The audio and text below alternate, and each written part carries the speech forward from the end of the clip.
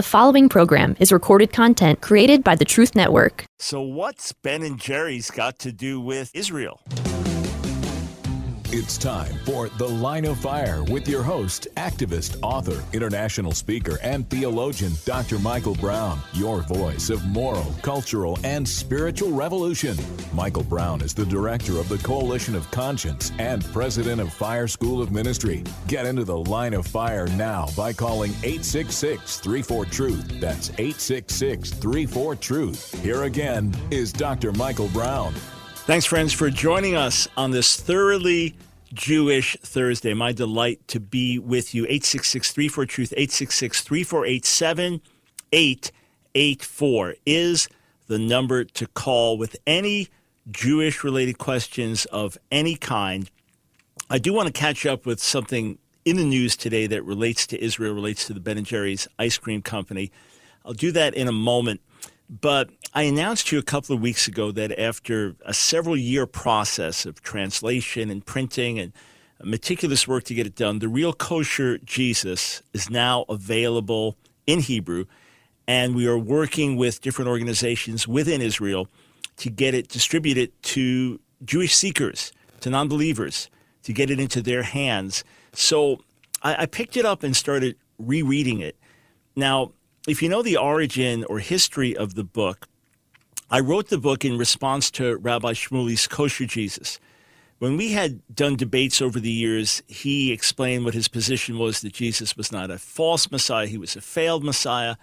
Rabbi Shmuley followed the writings of Rabbi Chaim Maccabee, or scholar Chaim Maccabee, Professor Maccabee, and felt that Jesus was a freedom fighter against Rome, that the New Testament had been rewritten largely in the image of Paul's theology and changed things, etc. Just obviously, I categorically reject those theses, but this is what Rabbi Shmuley held to passionately. He felt this is a way, a bridge for Jewish people to appreciate Jesus and esteem Jesus and appreciate some of his teaching, but get rid of this later church Pauline Jesus, etc. So in his mind, it was a way to bring Jews and Christians together and get a healthy appreciation for Jesus as a great teacher and rabbi. And obviously, I said, hey, a step in the right direction, but with very false and wrong premises and foundations. So when his book was coming out, he really wanted me to endorse it. And I'm thinking, well, how can I endorse it when I have such profound differences? But we talked back and forth, and I said, well, how's this? And my endorsement was basically this, while having profound differences with his rejection of Jesus as Messiah and his radical reconstruction of the New Testament, I really appreciate an Orthodox rabbi recognizing Jesus as an Orthodox rabbi. And we could say that this book is America's most famous rabbi meets the most famous rabbi of all time. So Shmuley really liked the endorsement, used it. We were going to do some debates around the time his book came out. He was going to do a major launch in Israel and America. And one night I was in prayer. It was late at night. I was praying by the side of a bed in a room I use in the house to pray and get alone, and had my laptop out on the bed. I was praying, and I just said, shut everything out. It's like 2:30 in the morning. Shut the laptop. Get on your face. So I got tremendously gripped with a burden to write, I thought at that moment, a substantial article reviewing Shmuley's book, critiquing it in depth, talking about our own debating history, so a substantial piece I was going to write. I woke up the next morning, I knew, no, it's all over me. You got to write a book. You got to write a whole book, a book that'll be a standalone book, a book that'll be an outreach tool to our Jewish people. So I got stirred, ended up connecting with a publisher that caught the burden, and what's extraordinary about it is from the day I started writing the first page to the day that the hardcover volume was in my hands was just under 10 weeks. I mean, this just doesn't happen. I'm talking about a serious book with 450 endnotes. But I remember feeling like I was getting carried as I wrote. I remember feeling like I was I was on a journey of discovery of what insight am I going to get next from the Word, or what Jewish reference is going to come back to mind, or what volume am I going to find in my library. It was just like this. I felt like carried on this journey. And then for the publisher to do it, you have to understand they have strict timetables because they have a certain number of editors, they have publicists, they have proofreaders, they have all these different things. They're working with bookstores. Who's going to get this book, this, and which department's going to work on this. So when you crash the system, basically come in with a whole different project from out of the blue, it puts tension on everything. And they gave me strict guidelines and deadlines. They said, look, we must have, to get this out on time, we must have the manuscript, the finished manuscript from you on this morning. When we say Friday, we don't mean Friday midnight, because that would be Friday for me by the end of the night. No, we need it first thing in the morning because editors have to start working on it. And then you have time to fill in all the endnotes. And I remember the last day of doing endnote editing, got home from my radio program at 4:30 in the afternoon and edited the endnotes until 4:30 in the morning. It's basically 12 hours of work to finish filling in all the gaps, got it done. And then the book came out, and God's used it. We've had some wonderful testimonies. Probably the most meaningful and memorable. Ron from Canada, if you're listening, was a dear Jewish brother. His mother at 97 years old. That was the thing that gave her the validation she needed. 97-year-old Jewish mother in the nursing home to become a believer. And she then used the Real Kosher Jesus to help evangelize the other elderly folks in the nursing home before she went home to be with the Lord. So it's out in Hebrew now. But I told you that whole story to tell you also that I wrote it so quickly and was so gripped in writing it. It's almost like I was watching it happening. You ever had an experience like that? You're so gripped, you're so moved by something? Or it could just be, something you've done athletically or something you've done musically or something you've done to rescue somebody where you're kind of watching yourself do it as it happens. That's kind of what happened. So as I was going back and just reading some of it, I thought, wow, I'm so excited that this material, because I really feel the Lord helped me write it. And of course, it's truth, is really going to minister to an Israeli audience, both secular Jews and religious Jews. So do pray with me. We've got more and more material out in Hebrew, some in written form, some in audio or video form with either captions as I'm speaking or other Israelis taking my words and then putting them out in their own words in Hebrew, or actually transcribing my words and putting them out in Hebrew. More and more material getting out in Hebrew. So pray with us that the Lord would really use this to help reach the lost sheep of the house of Israel. And those that want to support our Jewish outreach, what we do by God's grace is unique. It does help equip so many others in Jewish ministry around the world and help reach religious Jews and secular Jews with the good news. So if you want to help us bring the gospel to the Jew first, go to my website, askdrbrown.org, askdrbrown.org. Click donate. It was through generous donations of folks just like you that we were able to get the Real Kosher Jesus project done in Israel. And of course, no sooner as that's done, then we want to work on the next one, another book to get out there, and then more and more video material, etc., in Hebrew. If you're watching online on YouTube, there's a $sign in the bottom of the chat box. You can just click on that, and you can give through that. Or Facebook, there's a donate button. So large or small, every gift is appreciated. And sometimes a small gift is very large for you because of your own situation. So we appreciate it, and it all goes for a wonderfully good cause. Just think of that, of the joy that we'll have of knowing when we meet people in the world to come in God's eternal heavenly kingdom, and your prayer made a difference, or you were the one that they saw a difference in your life at work and it got them wondering, and then someone else preached the gospel to them and you never even heard the story because you moved after that and only years later found out, no, you were part of it, or you gave to our ministry. And that helped us get material to someone in Israel. And as a result of that, they were born again. We all get to share in this together. So thank you for your participation with us. It's very sacred. We take it as very sacred. 866-34-TRUTH. Okay, so Thoroughly Jewish Thursday. Let me just get my screen up for my phone calls here. Okay, we will go to the phones a little while. But first, Ben and Jerry. So let's check out this tweet from Ben and Jerry's. This came out earlier this week. Ben and Jerry's will end sales of our ice cream in the occupied Palestinian territory. Then they have a full statement, right? So that's what they tweeted out July 19th. So occupied Palestinian territory, They're referring to what you say is West Bank and Gaza, although to many pro-Palestinian activists, or say a group like Hamas, all of Israel is occupied Palestinian territory.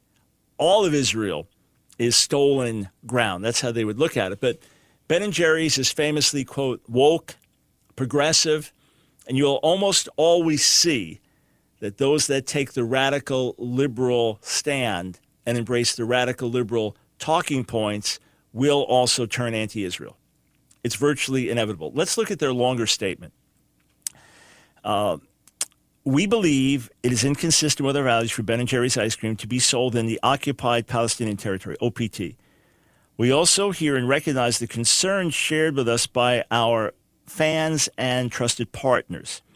We have a long-standing partnership with our licensee who manufactures Ben & Jerry's ice cream in Israel and distributes it in the region. We have been working to change this, and so we have informed our licensee that we will not renew the license agreement when it expires at the end of next year. Although Ben & Jerry's will no longer be sold in the OPT, we will still stay in Israel through a different arrangement. We will share an update on this as soon as we're ready. Okay, so number one, the announcement is ambiguous. It's ultimately been interpreted to mean that they will not sell the ice cream in the, quote, illegal Jewish settlements in the West Bank. Of course, there's no such thing in Gaza. It could not happen. So that would be the general understanding. If it means more broadly, quote, the occupied Palestinian territory, then Palestinians in general can't get the ice cream. But why, pray tell, is Ben & Jerry's selling ice cream within Israel? This to me, and I've written an article about it, is utterly incoherent and completely contradictory. Because if after all, if the evil Israelis, the evil apartheid state, the oppressive Israelis, if they are the bad guys doing the terrible things, why are you selling them your ice cream? Hey, the whole nation's on stolen ground, according to the critics. Hey, the whole nation's apartheid. Hey, the whole nation's guilty of genocide and ethnic cleansing, according to the critics. So why on earth are you selling your ice cream to Israel proper, but not within the so-called occupied Palestinian territory? So the whole thing is utterly incoherent and inconsistent. We come back, I will tell you how former Prime Minister Netanyahu responded, current Prime Minister Naftali Bennett, how the BDS movement, to whom Ben & Jerry's has capitulated, how they responded, and further hypocrisy of Ben & Jerry's. And then we'll get to your Jewish-related calls. Stay right here.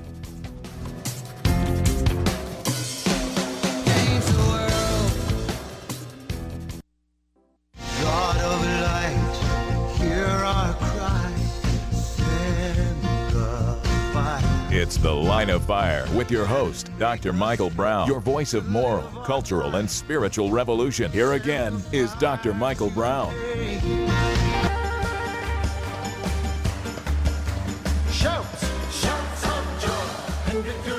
Welcome to Thoroughly Jewish Thursday. This is Michael Brown. Delighted to be with you. 866-34-TRUTH.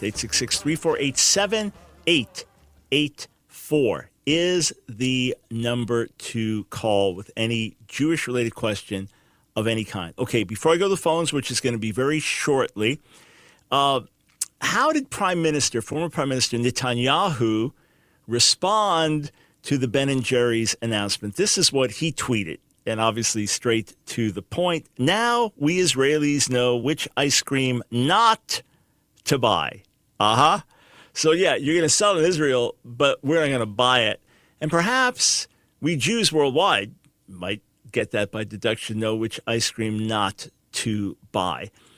And then current Prime Minister Naftali Bennett, among other things, he said, we're going to fight this and push back against it. He said there are many ice cream flavors to choose from. Paraphrase, there's only one Jewish state. Many ice creams, only one Jewish state. We know where our solidarity lies. Now, for the BDS movement, which is boycott, divestment, sanctions of Israel, they have three demands, fundamental demands. Number one, take down the separation barrier. So it's 95% fence, 5% wall. The wall primarily there to keep snipers out, but all there to keep murderous terrorists out. remove that. Remove that. And it's been tremendously effective, by the way, in reducing terror attacks. Remove that because it does cut right through Palestinian neighborhoods, and et cetera. Second thing is go back to pre-1967 borders, which are suicidal. It's that simple. Suicidal in terms of any possible ability to keep the nation safe. The number three, allow for all Palestinian refugees to return. Now, you have to understand that the, quote, refugee situation with Israel is different than any refugee situation anywhere in the world. Because you're talking about going back to 1948, people displaced there or their children or their grandchildren, and all of the families that have since grown from there, which has now multiplied millions of people, that they now somehow have a right to return, which is totally contrary to the way everything's ever happened with refugees through modern history, which is you're displaced by war, you resettle. And remember, many of them left because their own leaders tell them to leave. As many Israeli leaders were saying, stay, we're neighbors, we can work together, there's room for everybody. Many Palestinian leaders were saying, leave, flee, get out, because a canon can't distinguish between a Jew and an Arab. Once we drive the Jews into the sea, you can come back to your homes, your lands, your businesses. Of course, that never happened. Obviously, the Jews were not driven into the sea. So the so-called refugee crisis is one largely created by the Palestinian leadership or the Muslim Arab leadership. And since the 1950s, the Arab League of Nations has said we won't repatriate the Palestinians. So if they are refugees, then they have to stay in refugee status. They don't just become regular citizens of our country, etc. This has been an ongoing problem. So you have this unique thing, even in places like, quote, the West Bank, so Judea, Samaria. You have Palestinian refugee camps among the Palestinians. You can go into Lebanon, Syria, so Arab nations, and there are Palestinian refugee camps there. What's that got to do with Israel? How is that Israel's fault? Obviously, it's not. These are choices that these nations and peoples have made. So, in any case, the demands of the BDS movement, if met, would mean the end of Israel.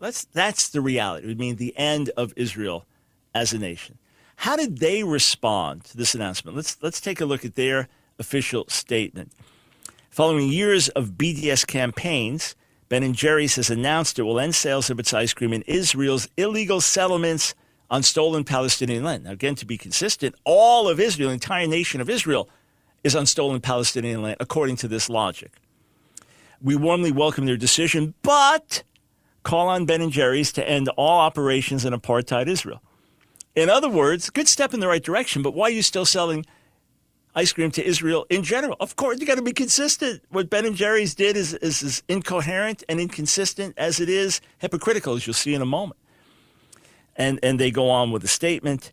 Ben & Jerry's, a leading socially responsible international company, is finally bringing its policy on Israel's regime of oppression against Palestinians in line with its progressive positions on Black Lives Matter and other social justice struggles. We hope Ben & Jerry's has understood that in harmony with its social justice commitments, there can be no business as usual with apartheid Israel. So you got to damn Israel as a whole and cut off any business dealings with Israel as a whole. That's the whole BDS, boycott, divestment, sanctions movement. Okay. There's an article in the Washington Free Beacon that points out the degree of hypocrisy in Ben & Jerry's position. You know, just like different NBA leaders getting all exercised over injustice in America. And where there's injustice in America, let's address it. And when Israel treats the Palestinians unfairly, let's address it. I'm all for all of that. Absolutely. But let's not be hypocritical. First, let's not exaggerate things. Let's be accurate. And then don't tell me you're in bed with China and working with them actively and promoting your stuff over there and making a pretty penny from China, but you're going to get outraged over injustices in other parts of the world. That's downright hypocrisy. So let's look at this statement from the article, Washington Free Beacon, BDS and Jerry's, the woke ice cream company, veers into anti-Semitism. Or let's scroll down into that article and see what they actually point out, all right? So in the article, they say this: we're not clear how exactly removing Ben & Jerry's ice cream from grocery stores in the West Bank will benefit the Palestinians. The move appears to me primarily an act of guerrilla theater and a demonstration of base prejudice. The most common expression of anti-Semitism on the left is the application of double standards to Jews and the Jewish state. Look no further than Ben & Jerry's partnership with Unilever, which acquired the ice cream company in 2000. There is no comparison between Israeli policy in the West Bank and the practices of the world's greatest human rights abusers. Unilever happily does business everywhere from occupied northern Cyprus to occupied Tibet and Xinjiang, home to the Uyghur concentration camps. We won't hold our breath for the ice cream boycott of China or Russia, but hey, there are no Jews in Xinjiang, however you pronounce that. Yeah, and that's the bottom line. The social justice movement, the moment the thing rises up and begins to point out injustice here, and again, where there is legitimate injustice, we should, as followers of Jesus, be on the front lines of addressing it and seeking to right it, okay? And where there's exaggeration and where there are false claims, we should be on the front lines exposing it. But I was saying the moment I saw cities on fire and things happening in America, Jews are next. Jews are going to get blamed somehow. This is going to happen. That's why it was no surprise during some of the BLM riots last year in L.A. that synagogues were vandalized and there were swastikas and things like that. No surprise. And by the way, since we're a bit distant from those riots now, I want to shout from the rooftop that every black life matters. I want to shout from the rooftop that where there is injustice against my black brothers and sisters, we need to stand up together as Americans and all the more as followers of Jesus to stand for justice. And at the same time, I strongly reject the BLM movement, the ideology behind that movement, the Marxism, the queer ideology, etc., the various things that it stands for. So there is much corruption in the BLM organization. Well, of course, we affirm that every black life matters. But look, it's just a matter of time before the scapegoating happens. It's just a matter of time. You watch, friends. And after this, we go to the phones, 866-34-TRUTH. I've said it for many years because it's self-evident. You watch a denomination. It progressively questions the authority of Scripture. It progressively questions whether salvation is through Jesus alone. It progressively questions whether the Bible is uniquely inspired as God's word or is in any sense infallible. It begins to shift more and more in the direction of, quote, being progressive, being liberal. And you watch what happens. It will change its view on abortion. It will, no, we need to fight for women's rights and protect women's rights, and we don't really know if the baby, and it's not a baby in the womb, it's a fetus. It will shift from a pro-life to a, quote, pro-choice position. It will shift its views on marriage and sexuality. It's like clockwork. It's going to happen. It will shift its views on marriage and sexuality. Well, if it's about love, and we have men in our church, committed men, they love Jesus, they love one another, of course we affirm their relationships. Of course they should be able to be in ministry. If godly lesbian women, of course, in a committed relationship, they're married by the state, and of course they should be in ministry. Why not? You'll see them shift in that. And then you'll see them shift when it comes to Israel. It's like clockwork because you get away from the foundation of Scripture and the authority of God, and you begin to judge things through other, see the world through other glasses and judge by other standards. So you'll shift on Israel, and it'll be gradual, but then it'll become quite pronounced to, yes, Israel is evil. Israel is an apartheid state. We should join the BDS movement. So it doesn't just say, hey, of course, we stand with Israel, recognize the Jewish people have been brought back to the land by God's sovereign hand. We see this as Israel's historic homeland. We stand with the Jewish people, and we call on the Jewish people to treat their Palestinian neighbors with justice and fairness. And okay, great, make that statement. I'm all for that. But no, it'll shift like clockwork. And, of course, Ben & Jerry's, you assume this was coming. I haven't followed their stands, but knowing their other stands, I'm surprised it took them this long to get here. All right. As soon as we come back, immediately, that's my agenda. That's the next thing on my list. Going to your calls. 866-34-TRUTH. Shake the nation, change the world.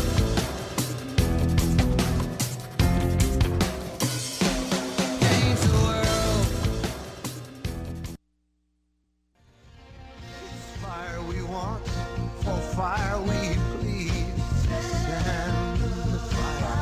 It's The Line of Fire with your host, Dr. Michael Brown. Get into The Line of Fire now by calling 866-34-TRUTH. Here again is Dr. Michael Brown.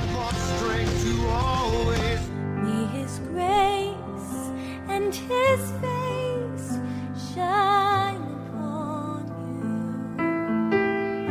May the Lord lift up His countenance. Thanks for joining us on The Line of Fire. This is Michael Brown. Welcome to Thoroughly Jewish Thursday.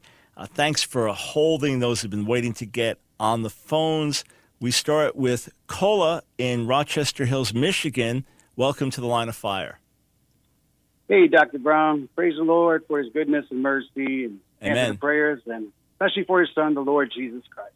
Amen. Hey, Dr. Brown, I got a question for you regarding the clay and the iron mixed in Nebuchadnezzar's dream. Mm-hmm. Is there a possibility that can be a unification, perhaps like of Europe and America being Rome, and perhaps maybe Israel being the clay and some kind of united kingdom, that last empire? Is that a possibility, or is that something that's kind of No, I'd say that's far-fetched. Now, with all respect, it's a vision, and the interpretation is broad. Or a dream with a broad interpretation. In other words, it's not giving us dates and specifics, but broadly, we know it's speaking first of the Babylonian Empire, then the Medo-Persian, then the Greek Empire, and then the Roman Empire. And the Roman Empire is what's being described there. And the beginning of the end for the Roman Empire is Jesus the Messiah. That's the little rock that comes and ultimately destroys it. So it's another reminder of the Messianic era beginning to break out in the first century. But no, it's Rome just ends up mixed. It's strong, but it has its human weakness to it. And I wouldn't go beyond that. I wouldn't try to speculate as to some meaning for today or Europe and America or Israel. Right. Definitely not. I'd go back 2,000 years and to the Roman Empire at that time, and then its growth and its crumbling in the centuries thereafter. Okay, because it seems to be like the kingdom that is final when the rock or the stone cut without hands strikes that little empire, kingdom, whatever it is. Yeah, some would argue, right, that's why I say it's far-fetched, but it's not the kind of thing you can write off categorically in terms of part of a larger meaning, in terms of the whole world today being some kind of extension of the Roman Empire. I just don't see it like that. In other words, the stone striking, to me, is the very beginning of the Messianic mission, which continues to grow and spread. So it strikes at the root of that in the Roman Empire, and now continues to grow and spread as the kingdom expands around the world. So Oh, okay. Right. So you're actually saying that it started 2,000 years ago, basically, exactly. right? The kingdom of God, gotcha. right? I never thought of it like that. Right. So that's why it starts as a small stone, right, or rock. Right. Okay. Right. Just like the parable of the mustard seed is the smallest of seeds, the Palestinian culture or Israelite culture, the smallest of seeds, and then it becomes this giant tree or a little bit of yeast that's put in the dough and it spreads through the whole. That's how I understand it. But appreciate the call. Appreciate your thinking on what you're looking at. 866-34-TRUTH. Let's go to Dave in McBain, Michigan. Welcome to The Line of Fire. Can't believe I got through. Holy cow. What a pleasure, Dr. Brown. Great to talk to you. Anyway, I'll make it quick. So earlier this spring, I was flipping through some YouTube videos and got on this rabbi talking about the Book of Ruth and the better redeemer than Boaz. And one of the things that he talked about in his mind, and I don't believe he was a Messianic Jew or a believer, is that he thought that was a better picture of the coming Messiah. But I've heard Christians talk about that Boaz is a picture of the coming Christ. I guess I would like some clarification on that. Yeah, if you're familiar with that argument. Right. So the first thing is that traditional rabbis find many references to the Messiah in the text that Christians would not find, but they are normally homiletical. In other words, a traditional Jew reads in a Torah-centric way. So obviously, God, the God of Israel, the one true God, being the center of everything, but then he's given us Torah. So as they're studying Scripture, it's all about Torah. It's all about obedience to God. It's all about keeping his commandments. So they're thinking about Torah far more than and daily obedience to God and studying and understanding the law far more than they are thinking about the Messiah. Whereas, Christians are constantly reading Scripture and really reading in a Messiah-central way and looking for Messianic prophecy and how it's understood. For the rabbis, however, because Messiah is also an important theme, it's largely homiletical. It's largely kind of secondary applications and interpretive techniques to find it. So they'll find Messianic prophecy in all kinds of places where we wouldn't. And I'll give you a direct answer to your question about Boaz in a moment. But I remember an Orthodox Jew from Israel had come to faith, come with his family over to Israel, spoke very little English at that time, was in one of my classes as I was teaching in our Messianic Bible school and graduate school, teaching on Messianic prophecy, and we're going through the Hebrew Bible. So I'm doing my best to try to bring him in on things because, his English is weak, and I'm trying to share what I can, the Hebrew scriptures, etc. But during the class, he's just reading through the Hebrew Bible as I'm lecturing. And then every so often he raised his hand and pointed to a verse that said, Ni choshev says El HaMashiach. I think that this is about the Messiah. Right. And I'd look at the verse, right? I look at the verse and think, what? That's the But in his rabbinic mind, he had a certain method of interpretation and reading and seeing things. So it wouldn't surprise me that a traditional Jew, could see a messianic kind of reference there. So here's the deal about Boaz. Boaz is called the Goel, so the kinsman redeemer. The Messiah himself is called the Goel, the Redeemer. Like in Isaiah 59:20, the Goel, the Redeemer, will come to Zion and to those who turn away from transgression in Jacob.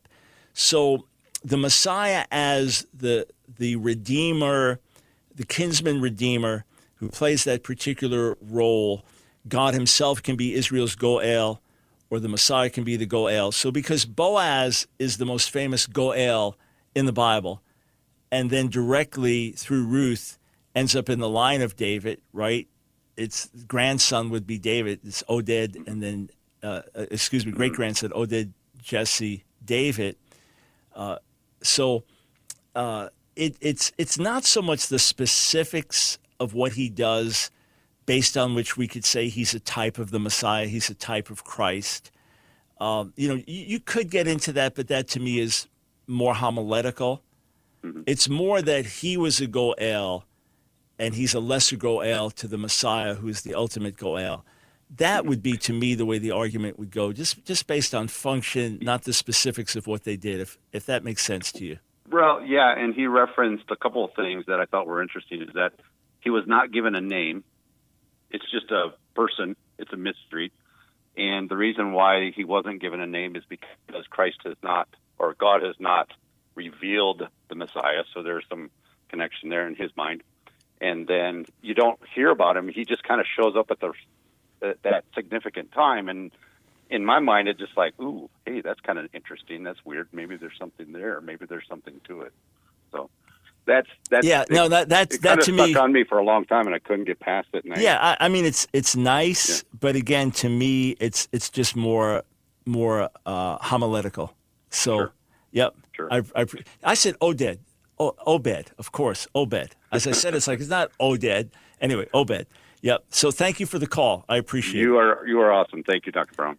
And here's something interesting, friends. Often people find Jewish interpretation really fascinating, and it often is. But it doesn't mean it's truthful or accurate or historically verifiable. In other words, like you're reading about somebody in the Bible, you don't know anything about them. There may be Jewish tradition that fills in stuff, just like church traditions will fill things in about past characters. Wow, I never do. Well, it may not be true, though. It may not be accurate. So always test to say, okay, is this just rabbinic tradition that's been passed on? Is there biblical substance behind it? Is it historically verifiable? If not, maybe true, maybe not. you sift it out as best as you can. But, you say, wow, that's fascinating. Yeah, but it's not necessarily true. So always check in that regard. All right, let us go to Patrick in Allentown, Pennsylvania. Welcome to the Line of Fire. Good afternoon, Dr. Brown. God bless you. God bless. I quick comment. BLM and Antifa are nothing but new brown shirts. I just wanted to mention that. Now to the question. In the Talmud, I've heard that there's a rabbi, I don't remember his name, was complaining that around the same year that Christ was resurrected, the sacrifice in the temple was no longer accepted by God all the way until the destruction of the temple in 70 AD. Number one, is that correct? And if it is, how do the rabbis of today handle that? Right. So it's you're mixing a couple of concepts, but here is what's accurate. I'll gladly explain it. The tractate Yoma, which means the day, dealing with the Day of Atonement, it deals with the customs surrounding the Day of Atonement and what happened with the high priest and how the sacrifices were offered, just all of the details. And because the high priest, it was critical that he was able to function that day, that he would be separated from wife, other relatives, lest somebody would die and your body falls on you accidentally, you touch it accidentally, you're defiled, you can't participate, and just, all of the other regulations and how he prepares for that day. And we know that on the Day of Atonement, there were two goats involved. There was the goat in Hebrew, La'azazel, which is normally translated as scapegoat, based on it escaped out into the wilderness. And then there was the goat that was sacrificed, and his blood was brought into the holiest place for atonement.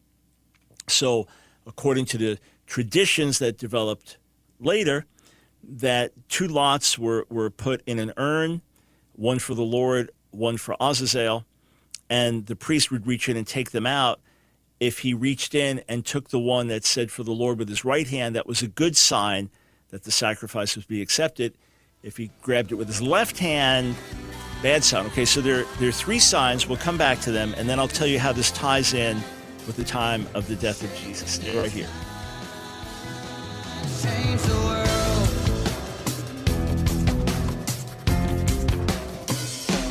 Change the world. It's The Line of Fire with your host, activist, author, international speaker, and theologian, Dr. Michael Brown. Your voice of moral, cultural, and spiritual revolution. Get into The Line of Fire now by calling 866-34-TRUTH. Here again is Dr. Michael Brown. Thanks for joining us on The Line of Fire. Just looking at a post from Robert on Facebook, why don't they change their name to Ben and Jerry and De Fuhrer? Listen, I do not appreciate what Ben and Jerry's has done. It's wrong, spirited, but let's not compare them to Hitler, please.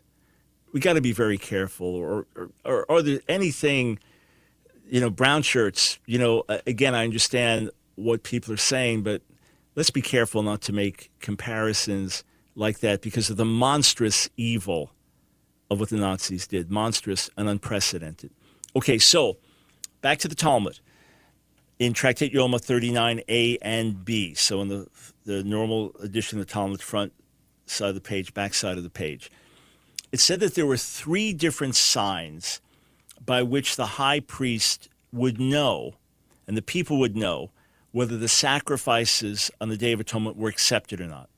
The first would be, or one of the three, when the priest would reach into the urn to take out the two lots, one with his right hand, one with his left, that if the lot in the right hand came out for the Lord, that's the goat to be sacrificed in the tabernacle/temple, that was a good sign.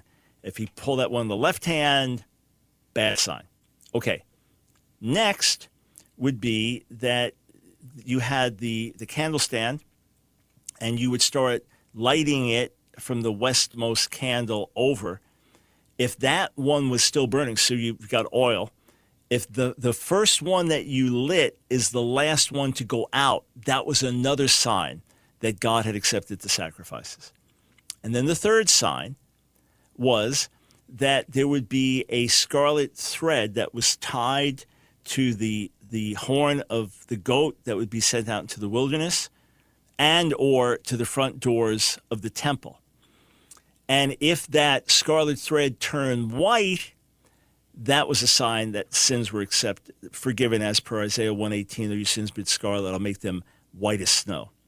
Okay, so the tradition says that sometime before the days of Jesus, Shimon HaTzadik, Simeon the Righteous, could be 2nd, 3rd century BC, that the entire 40 years that he served as the high priest, all three signs came up positive every time. And by the way, the tradition developed by the time of Jesus that goat, instead of sending it to the wilderness, they'd drive it off a cliff, and it would perish that way. In any case, the tradition says that those 40 years that he was the high priest, the sacrifices were always accepted, obviously because of his righteous intercession. But after that, some years yes, some years no. When it was yes, the people would rejoice. When it was no, there was a sense of shame and pain, and since not forgiven, what's wrong? Then it says this, the last 40 years before the temple was destroyed. So what year is the temple destroyed? The year 70.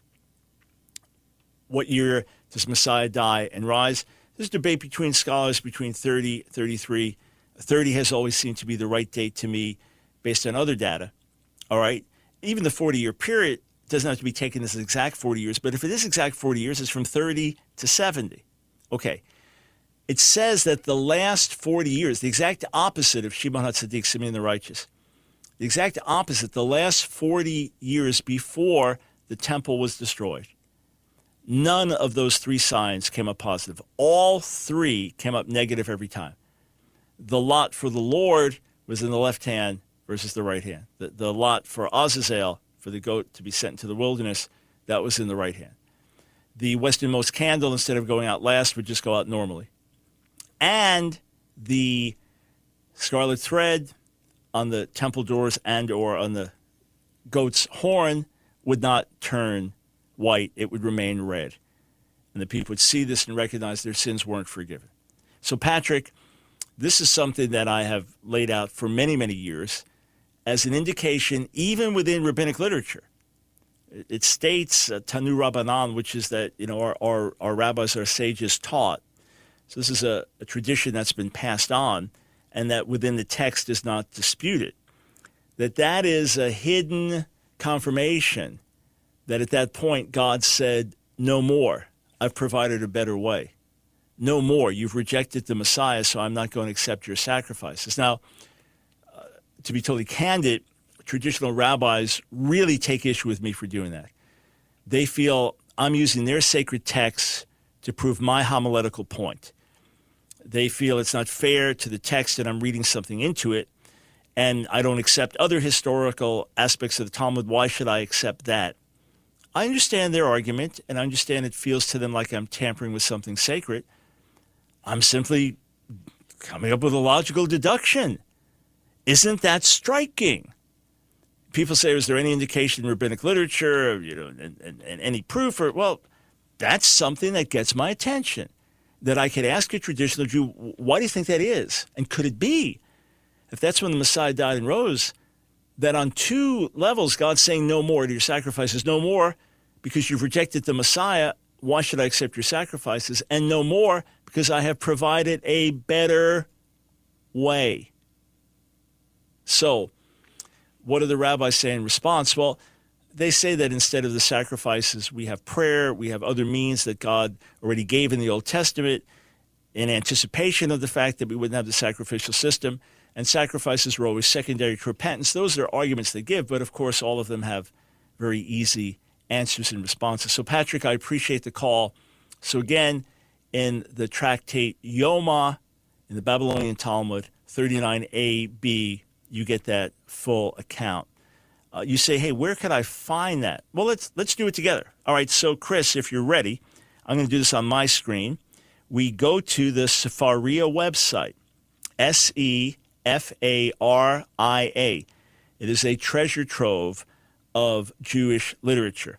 as it says, a living library of Jewish texts. Then we click on where it gives us the option with text, Tanakh, so that's the Hebrew Bible, Mishnah, foundational Jewish legal documents and statements for around 200 years after Jesus. Then Talmud, so we click on Talmud. And then we go back down to Seder Moed, which is the order. The Mishnah is divided into 6 orders. We go down to the order of sacred days, the appointed times. And we click on Yoma. And then when we see it on the screen, we go to Yoma and scroll down to chapter 3, which is 39a, or actually it's chapter 4. We'll start there. And there it's going to take us through the text with Hebrew and then English translation, the Steinschaltz expanded translation. And then after that, it goes from Hebrew into more of an Aramaic. So let's scroll down there a little, Chris. It starts with the statements in the Mishnah. And let's keep scrolling down on our screen until we get to what's called Gemara. And there we go. Gemara, so if you're reading in Hebrew, it's a big G and a big M, big Gimel, big Mem. Gemara, Lamali Taraf Bekalpi. Why do I need the high priest to have mixed the lots in a receptacle before he draws the lots, etc.? So what's interesting is in an expanded translation, I am going to read first the translation here from Rabbi Adin Steinschaltz, one of the great Jewish geniuses of this generation, recently deceased. Why? So I'm going to read the whole thing. All right, this is this paragraph. Why do I need the high priest to have mixed the lots in a receptacle before he draws the lots? In order that he not be able to intentionally take the lot for God specifically with his right hand, since it is a fortuitous omen for the lot for God to arise in his right hand, there is a concern that he might force the result in contravention of the requirements that the designation of the goats be made through a random lottery. All right? That's his expanded translation. What does the Aramaic actually say? He has that in bold. Why do I mixed a receptacle in order that he not intentionally take? That's how concisely written it is in Aramaic. And that's how much it assumes a larger familiarity with the subject matter or someone teaching you. Now the teachers are doing this in written form. So in any case, we can take that off the screen for those watching. But if you ever want to look up a text and get traditional Jewish understanding, now many of these are still not translated into English, so it won't help you unless you can read Hebrew or Aramaic. But many have been translated. It's a tremendous treasure trove, a great place to see what Jewish people believe in their own words, see the texts for yourself. But before you try to really wrap your mind around what Talmud's saying, a lot of the arguments are complex. Many times you'll have 4, 5, 10, 20 varied opinions, then bringing in other subjects, tying things in with other verses, and it can be very confusing and difficult.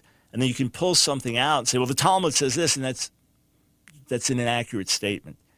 In my book, Christian Anti-Semitism, which came out in February, and thankfully people are feeling the impact of that, I have a whole chapter called The Truth About the Talmud. In my book, Christian Anti-Semitism, The Truth About the Talmud.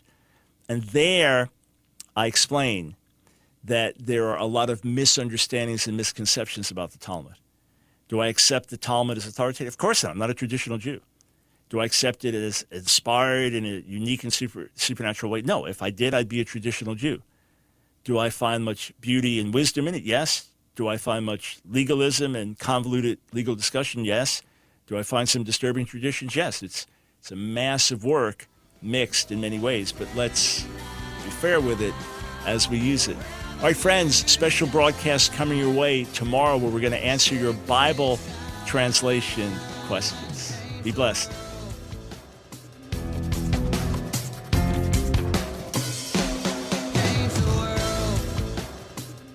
Another program powered by the Truth Network.